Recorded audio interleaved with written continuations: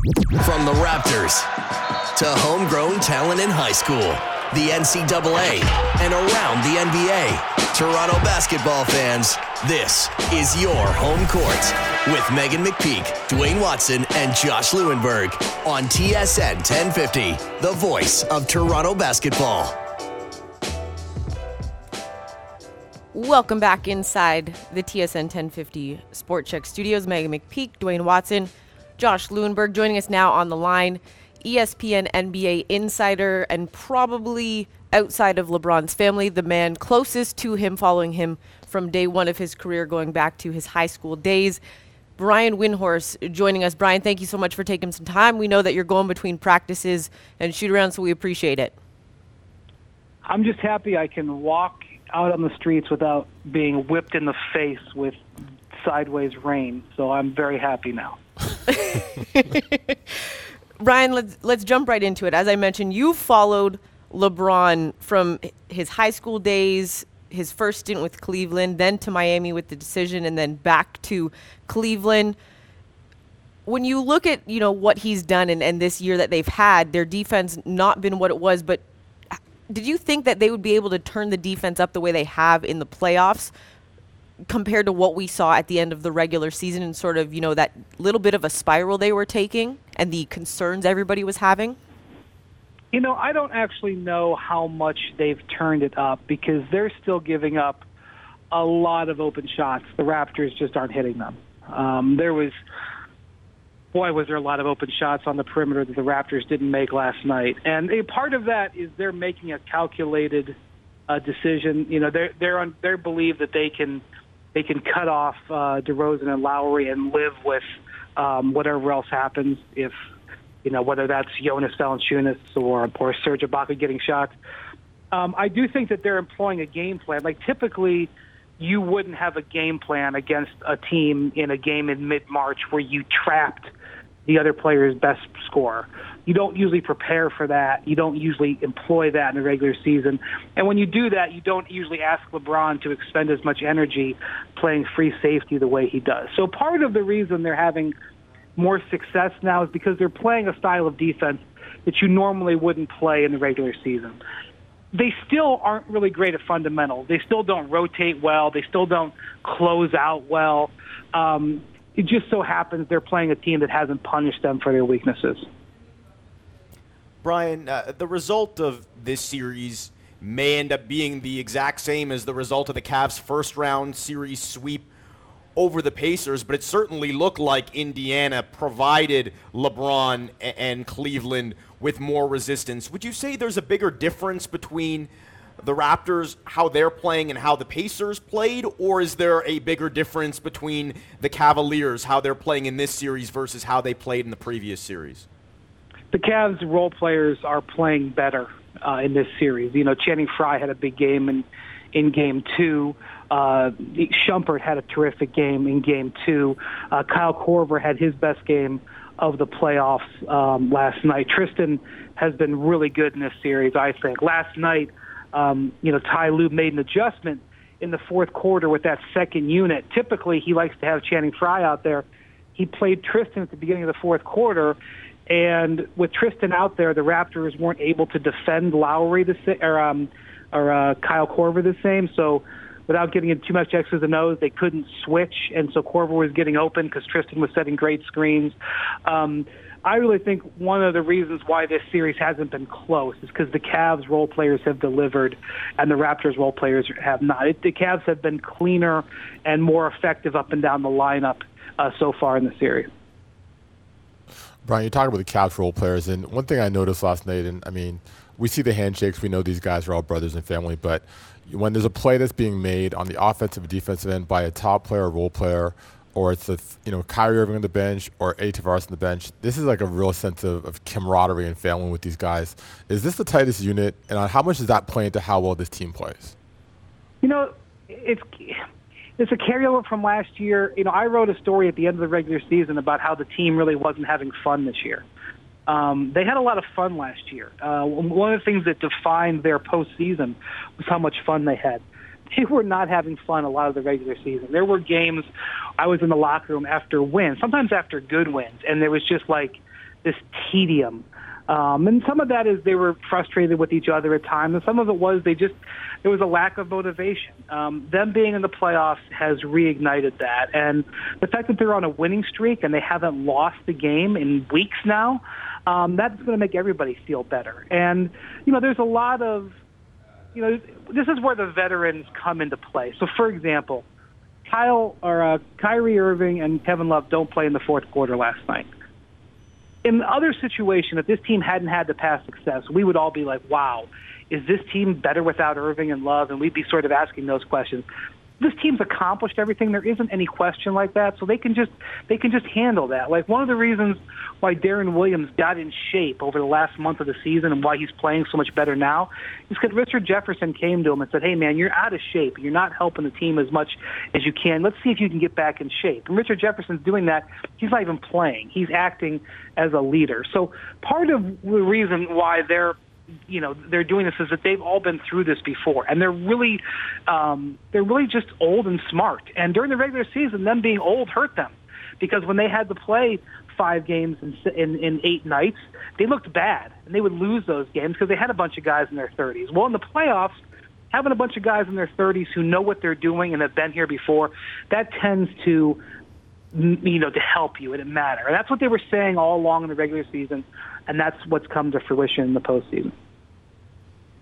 Each year, it seems like there's that team in the Eastern Conference that's built to try and take down LeBron. And in each of the last 6 years, that team has failed. Now, today, basically each one of those teams looks a lot different than they did back then, whether it's Boston, Chicago, Indiana, Atlanta, and then in a year from now, who knows what Toronto looks like. How difficult do you think it is for these teams to come to terms with the fact that the reality that good in this LeBron James dominated era might not be good enough? Yeah, that's the reality. He has broken many teams over the last decade. He's pretty much broken the Pacers. He broke the Wizards at one point. It was a long time ago, but he broke them. I mean, at one point they had Arenas, Caron Butler, and Antoine Jamison. I thought they had a contender. He broke that team. He broke up. The Celtics got him for a little while, but he ended up forcing the breakup of that team. He forced the breakup. He's completely. He's played the Hawks 3 times in the playoffs. The Hawks have never gotten a win on him. He's pretty much broken that team up. The Bulls played him 4 times, couldn't get past him. He pretty much has been the roadblock for Derrick Rose and Joakim Noah. That team broke up essentially because he broke them up. I mean, there's a long history of this, and now the Raptors look like they could be next on the chopping block. And the only thing I can say is, when I was a kid growing up in Ohio, the Cavs had 3 All-Stars. They had Larry Nance, Brad Daugherty, and Mark Price. None of them Hall of Famers, but at the time, they were winning 55, 57 games, and everybody thought they had a chance. And then every spring, they'd run into the Bulls, and the Bulls just had the better player, the better team. And Jordan owned the league, and he retired twice, and so his run lasted sort of on and off over a decade instead of a decade straight. It was the same thing, and it's why when you have a LeBron, you hold on to him no matter what it takes, because this is a once in a lifetime thing. When LeBron retires or moves on, the Cavs will not be the same team, and it may be the Raptors who have a player who is owning the team, or maybe the Bucks. We don't know, but that's kind of the way basketball goes, and that's why individual stars in basketball are so transfixing and so popular and so important. Brian, you, along with Dave McMenamin, both of you co-authored the book Return of the King, LeBron James, the Cleveland Cavaliers, and the Greatest Comeback in NBA History. Fans can get that on Amazon and the various book outlets. But just, you've covered LeBron, as I mentioned, from start to finish, and as he continues on. Writing this book and seeing them come back down 3-1 to then win the championship, just tell us more about your experience in writing this book, because we had Dave on last week and he chatted about it. But what has your experience been covering LeBron and then putting this book together with your partner, Dave McMenamin? The book, my favorite part of the book is when I wrote about the 2014 summer. Now, most people enjoy the book because it tells the tale of the comeback of last year when they were down 3-1 to the Warriors and came back, and we have all the stuff about what happened in the locker room, etc. But to me, the machinations behind the scenes of what happened in 2014 when he decided to walk on the Heat and come back to Cleveland, all the things that happened, LeBron and his agents really wanted to tell this story because the blemish on LeBron's career was what happened in 2010. And even though they still believe that the ideas that they had in 2010 were good ideas, they realized that they screwed up the execution of it. So it was important for them to sort of create, in their terms, a historical document of this is what happened. We're going to go ahead and tell you everything that happened day by day, in some cases hour by hour, in those days, in that week where LeBron came back to Cleveland and then engineered the Kevin Love trade, all on the heels of the Cavs signing Kyrie Irving, completely unaware that LeBron was coming back. I loved getting all those details and telling all those stories about what was going on the private jets and what was going on in these meetings. To me, I love that kind of stuff. I love those kind of details. Other people like other parts of the book. I could have written a whole book on the 2014 summer. It would not have been a New York Times bestseller like this book was. We were very fortunate. It's a New York Times bestseller because people are transfixed by LeBron and what happened last year in the playoffs. So to me, and that was really what LeBron was more interested in. So the first 5 chapters of the book, one of which was on ESPN.com, you can read it. You can just do a search and read it. That to me was what this book was about, and the other stuff is what sold it. But that still excites me. And when we went in the process, that's what LeBron and his people wanted to talk about. They weren't really interested in talking about the finals last year. Well, Brian, thank you so much for joining us. If you want to write a book on the 2014 summer, I would read it because I would love to hear the behind the scenes things if there was a full book on it. But we do appreciate you taking some time to join us to talk Cavs and Raptors ahead of tomorrow afternoon's game. Excuse me. Thanks for having me. I appreciate it. Thanks, Brian. ESPN NBA insider Brian Windhorst joining us. We continue on here at 2:30. Steve Smith will be joining us to talk NBA playoffs and, of course, ahead of tomorrow's Raptors-Cavs Game 4 matchup. Keep it locked right here on TSN 1050.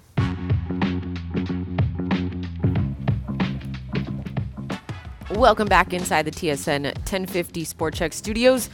We've sort of touched on it. Kyle Lowry has said he feels he is doubtful for tomorrow afternoon's Game 4 matchup with the Cleveland Cavaliers. Following today's practice, he met with the media. Let's go to him. I'm probably doubtful, honestly. Well, hopefully some things change, but right now, I don't think I'll be able to play.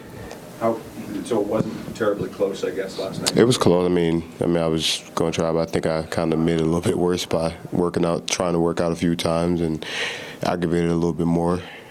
Just trying to get out there and do things and turn and jump and run. So, it's a little bit more sore than today, but I still got more time. I got more than 24 hours to try to get ready to go play, but right now it's not looking great, but, I'm not giving up on it. How frustrating is all of this knowing that this team was built? Injuries are what they are. They happen in a split second. But just the way this team was constructed to face Cleveland, to challenge Cleveland, how does it feel to be down 0-3? Sucks. It's difficult. We came into this season with high hopes and great intentions to win a championship, and it's not over yet. I mean, we still got a game. We still 3 wins. They still have to get a 4th win. I know everybody says, down 3-0, whatever, but you got to keep the spirit up, and we got to go out there and just try to get one tomorrow, and go from there. We haven't competed at the highest level we have. I think we did a great job through 3 quarters, and then Corbett hit 9 straight points, 3 threes, and we scored 5, and it kind of kept going from there. But it's just very difficult to, lose 3 games like that. I don't want to make it sound like you're in awe of somebody, but knowing what this team has accomplished, 250 back-to-back seasons over 50 wins, and what you and DeMar have done as All-Stars, does it put in perspective when you go up there and you watch, and you see what LeBron was doing with the Cavs and what they're able to do? They're the champs. He's unbelievable. He's just a great player. He's doing what his team needs for him to do. They are the defending champs for a reason. And, he's just been on another level, and he just raised his game. I know I'm not no LeBron, no DeMar's not no LeBron. We push our teams, and we do what we need to do to get our teams wins. Maybe we just got to get better somehow, some way. Can you kind of relate to maybe how those old Jazz teams might have felt banging heads against Jordan or Sacramento against LA back in the day?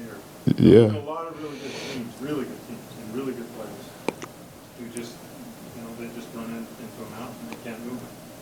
That's a good point. You pretty much answered your own question. I mean, honestly, you just answered your own question. So, yeah. But I guess facing that mountain, the competitors are. I mean, you want to beat them. Your goal is to win a championship. Every single year I come into the last 5 years is to win the championship. That's all that really matters. Nothing else. If you're a competitor and you're a winner, you want to win at the highest level. There's no, this is a good story. No. If you ain't winning championship, it's tough. And have you allowed yourself to think? No. No. I already know you. No, I haven't. I still got to support my team. I still got to try to get healthy and try to play tomorrow and go from there. But let's say your wrist doesn't swell up with the ulcer, right? Have you allowed yourself to think how this season is different? I mean, I think a lot of things would have been differently if I didn't, unfortunately, a freak injury in my wrist. Bones get caught in between the joints. Norm lands on my ankle. I mean, things happen. It just sucks when things happen like that. Are you getting a version of the Cleveland Cavaliers that you thought you were getting going in? Or everyone talks about LeBron taking it to a new level this year. Is it what you were expecting? Or? Everybody was saying are they vulnerable and all that? No. Yeah, I think not at all. You see, I know they were the defending champs for a reason.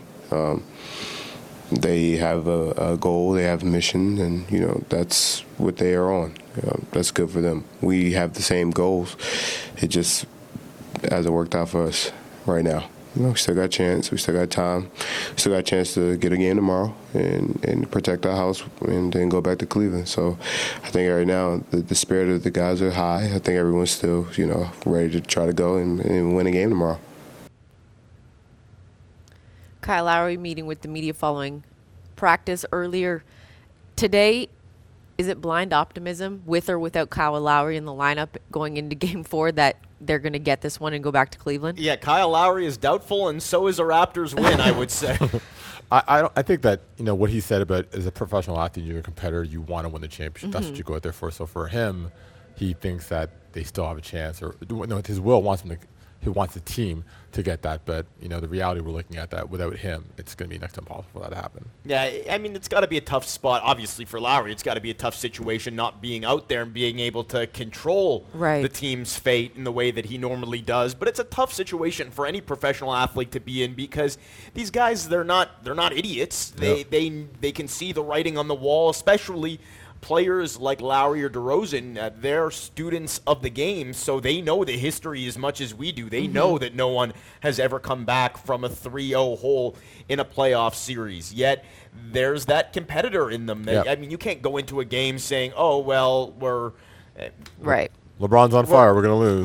We're going to lose. The series is going to end." It's just a question of they can't be thinking the things that we're saying, but at the same time, they're aware of it. They know. So it's that line that you have to walk as a competitor, as a professional athlete, where you almost have to tell yourself that you can't believe what is the reality. Yeah, and we've talked about having to play almost a perfect game, and as soon as those fissures start happening, like the shots get missed, the assignments get blown, you're like, okay, here it comes. It's so tough, and they keep coming at you in the 3 ball. So it's mental as much as physical in terms of how to compete against this Cavs team. To be a great professional athlete, you've almost got to you got to be a sociopath or something. It's like the more logical of a person Right. you are, Yeah. and we see like Patrick Patterson, a really smart guy who's always in his head, and like he knows what the reality is. You've got to be crazy. You've got to be so crazy that you can kind of tell yourself, like a Kobe Bryant type, that you can tell yourself, I can come back from 3 down. and make yourself believe it. Yeah. Yes, I would say it's not so much the telling yourself that, it's the making yourself believe it that I find fascinating about professional athletes. Not even just basketball players, but just professional athletes in general. Like, you go back to the Super Bowl with the Patriots. Everyone thought the game was done, and then all of a sudden, Tom Brady comes marching down the field, and they end up winning. And it's sort of like you have to have a different mindset as a pro athlete in order to believe that, okay, I'm down 3-0, but I still got this. And that's obviously no one has done that, has put their team on their back in an 0-3 situation, and it's not going to happen. But again, as a player, if you're going to go out there and compete at the highest level in the bleakest of situations, that's the mindset you have to have. And it speaks to what we said earlier about the Coach Casey and DeMar DeRozan getting rested in the fourth quarter. DeMar wants to be out there and play and do whatever he can to make that happen. Right. So I think, you look at the situation and it's one game. Can they get one game? Because we know they can't get the series. I don't feel the energy that it's even a one-game situation right now. We continue on here on Home Court. NBA TV analyst and former NBA player Steve Smith will join us coming up at 2:30. Keep it locked right here on TSN 1050. Welcome back to Home Court on TSN 1050. Meghan McPeak, Josh Lewinberg, Duane Watson. We've talked about it at length, ad nauseum. We'll talk about it more tomorrow in pregame. But let's put aside what we already know and what we suspect is going to happen with the sweep.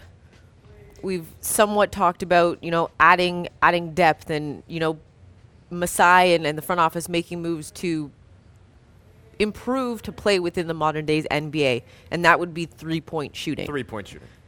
You can't. Who do you go after that's out there? Oh, I don't know. You know what I mean? It's way too early for that. But, yeah, I mean, you can't be outscored by 84 points beyond the arc in a 3-game stretch in the playoffs, or really any point of the season. Not in today's NBA. Not really any. I mean, those are a lot of points to overcome. Obviously, it starts with DeMar DeRozan because he's not exactly the face of this pace and space era of the NBA. In fact, he's the opposite of it. And a lot of people will point to DeMar and say, you can't win with a player like that in today's NBA. And the Raptors have proven, DeMar has proven that you can. I think it's just more important than ever, especially once you reach this point, if you're going to even compete with a team like Cleveland, DeMar's got to be surrounded with the right guys. He's got to be surrounded with very different types of players, shooters.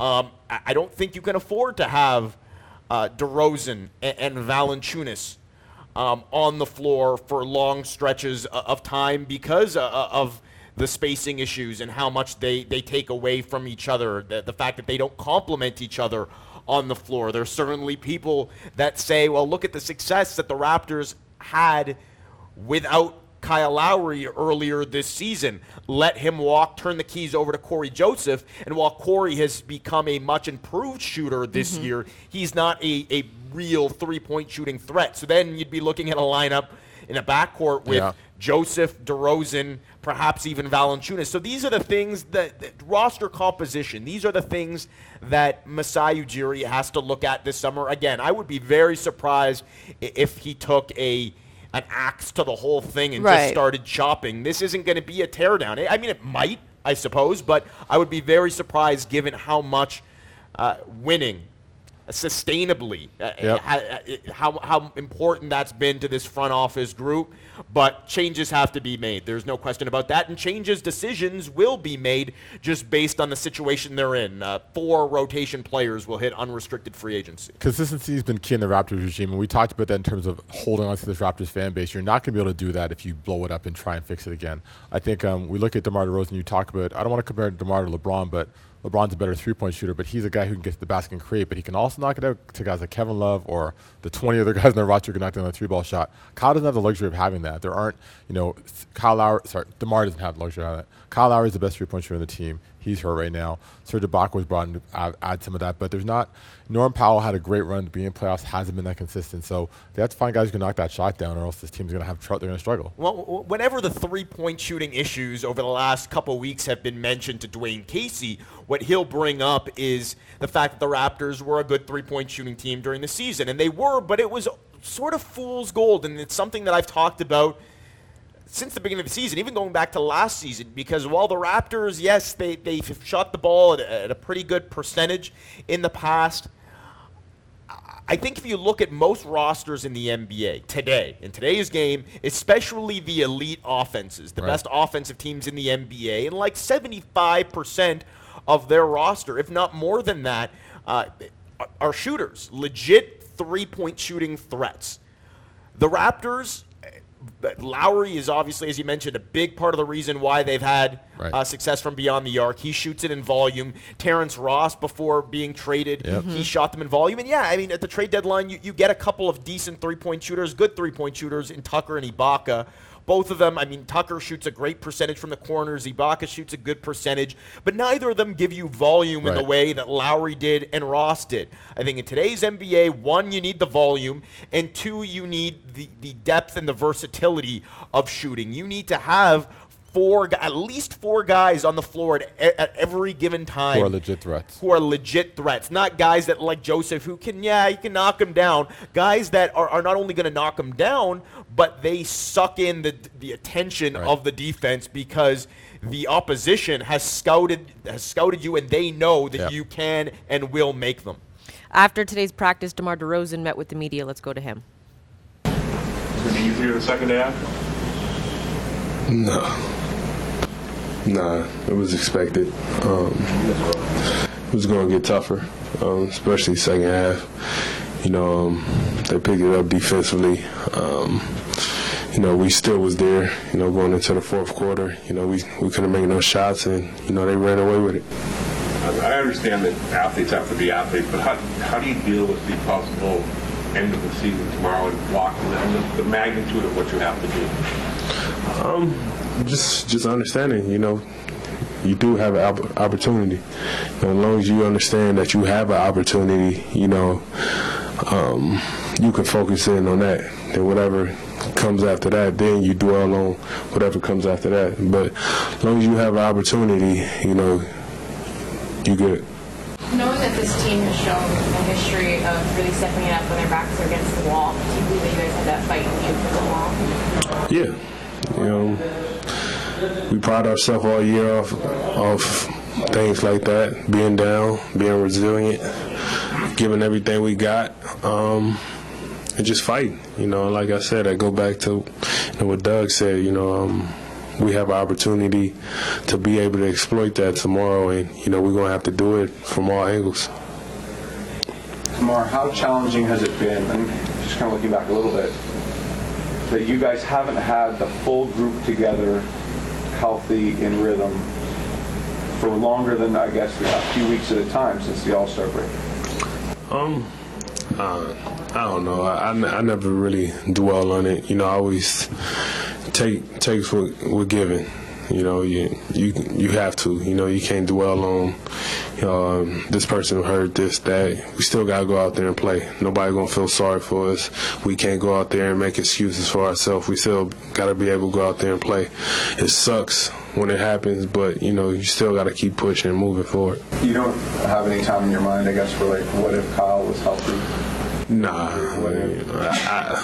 That's one of my biggest pet peeves is the what ifs. What if I hit the lottery? The whole dynamic of life would change if you just really played off the what if all the time. So, I try to never, think about it that way. Mark, it appeared as if for the first three quarters, you guys were working toe-to-toe. You found a rhythm. You knew what it took to take control of those three. But then come the fourth quarter, the energy just wasn't quite there. So how do you change that for the floor? We got to understand going into the fourth quarter, a championship team like that understands, the moment, understand going into the fourth quarter, this is the opportunity to pull away, to, do all the things that's needed for them to win. You've seen it in the first 2 minutes of the fourth. And we got to understand going out there every single quarter, let's close out the quarters, but especially going into that fourth quarter, every single second matters for us to, execute on both ends.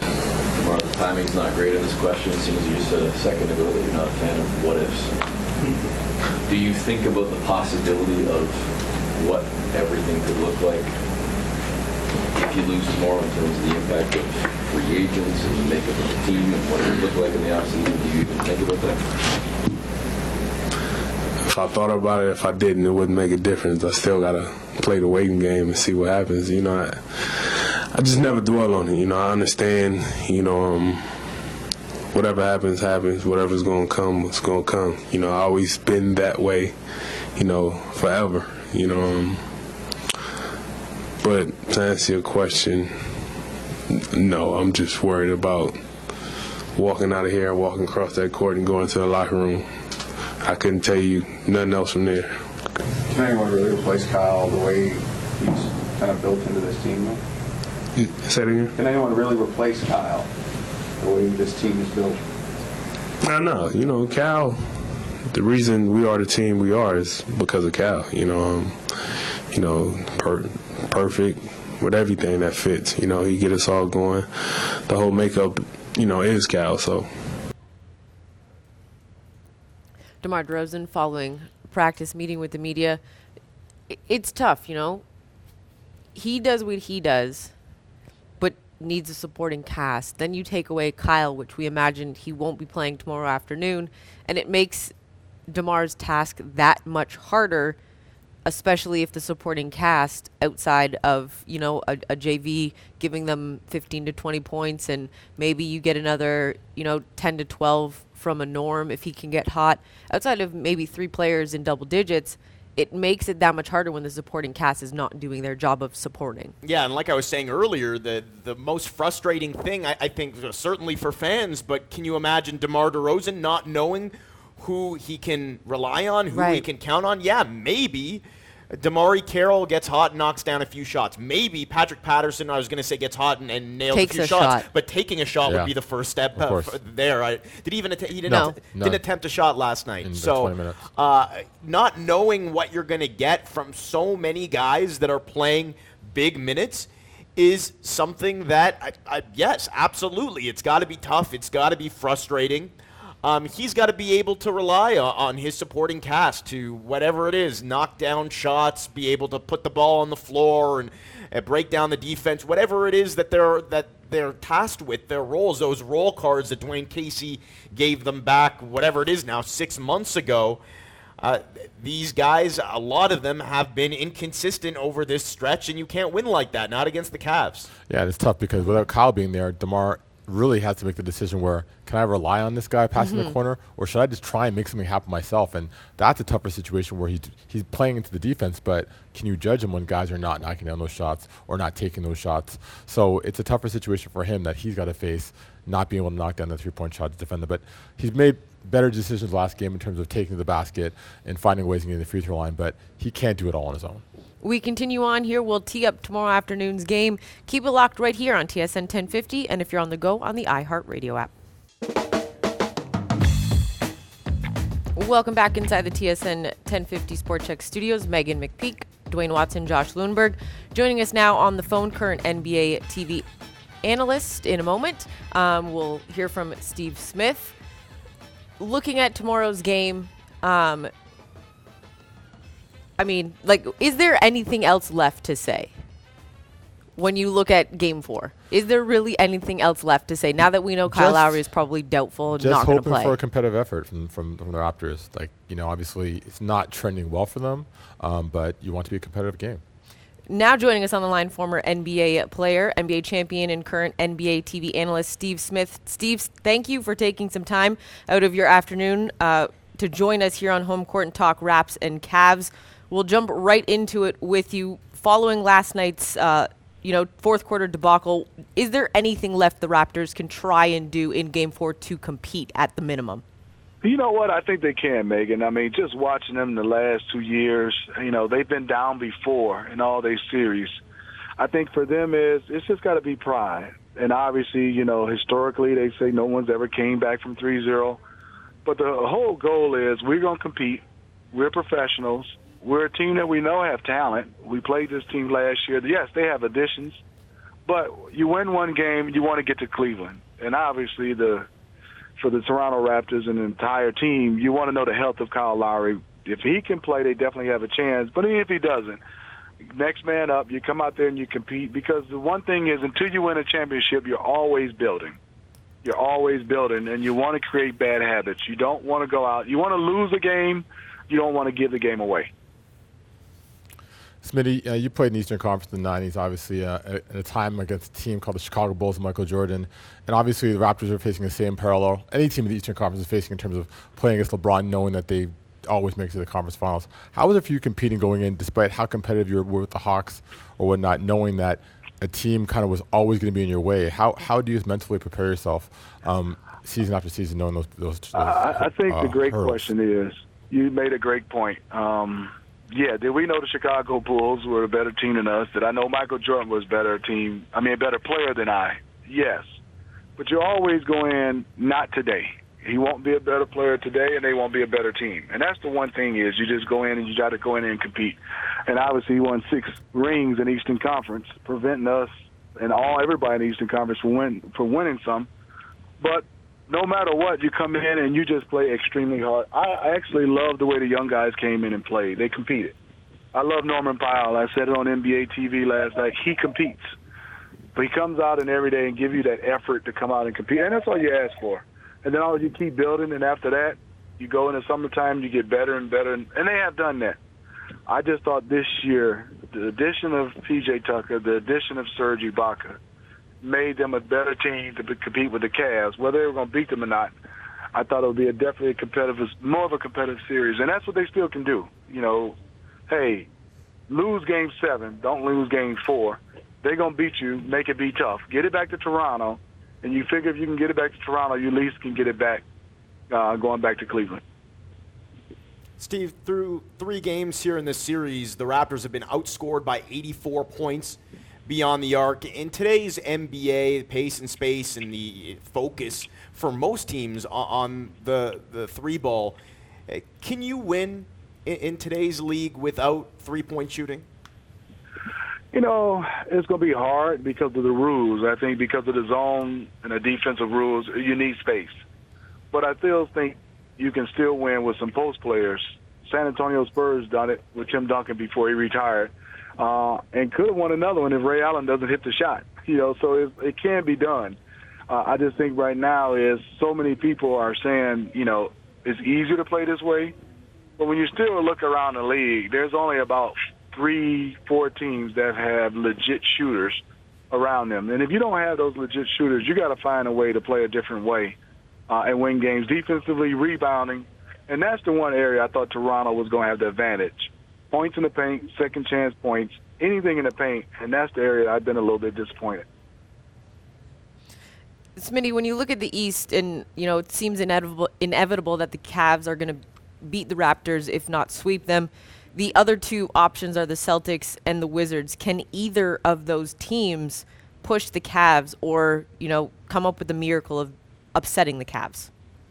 As of right now, I think it'll be tough for both teams. I think the Boston Celtics, it'll be extremely hard because of the matchup of basically they just have Al Horford playing in front court. They need Olynyk. They need to play at a whole nother level. If not, I think with the size of LeBron coming at Al Horford, he has to help and then get back to Tristan Thompson.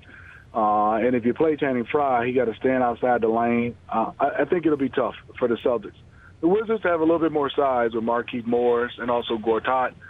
But I still think the way the Cavs are rolling right now, as of right now, I don't see either team being able to, beat the Cavs in 4 games and prevent them from going back to another championship. As we continue on here, thanks, Steve. We appreciate you taking some time ahead of Game 4 tomorrow. Thank you, guys. Thanks, Steve.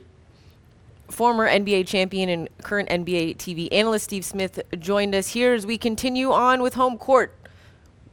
90-minute pregame tomorrow. We start at 2 p.m. It'll be myself, Duane, and Gareth Wheeler. Josh will join us from courtside, as always, beginning of the game and at halftime. Who knows what will happen tomorrow? We never know. It'll be interesting. We want to thank our guests, Jack Armstrong, Brian Windhorst, ESPN Insider, and Steve Smith, NBA champion and NBA TV analyst, just joining us now on the phone. TFC in Seattle taking on the Sounders will be coming up. Ladies and gentlemen, have a great afternoon, and don't forget to protect home court.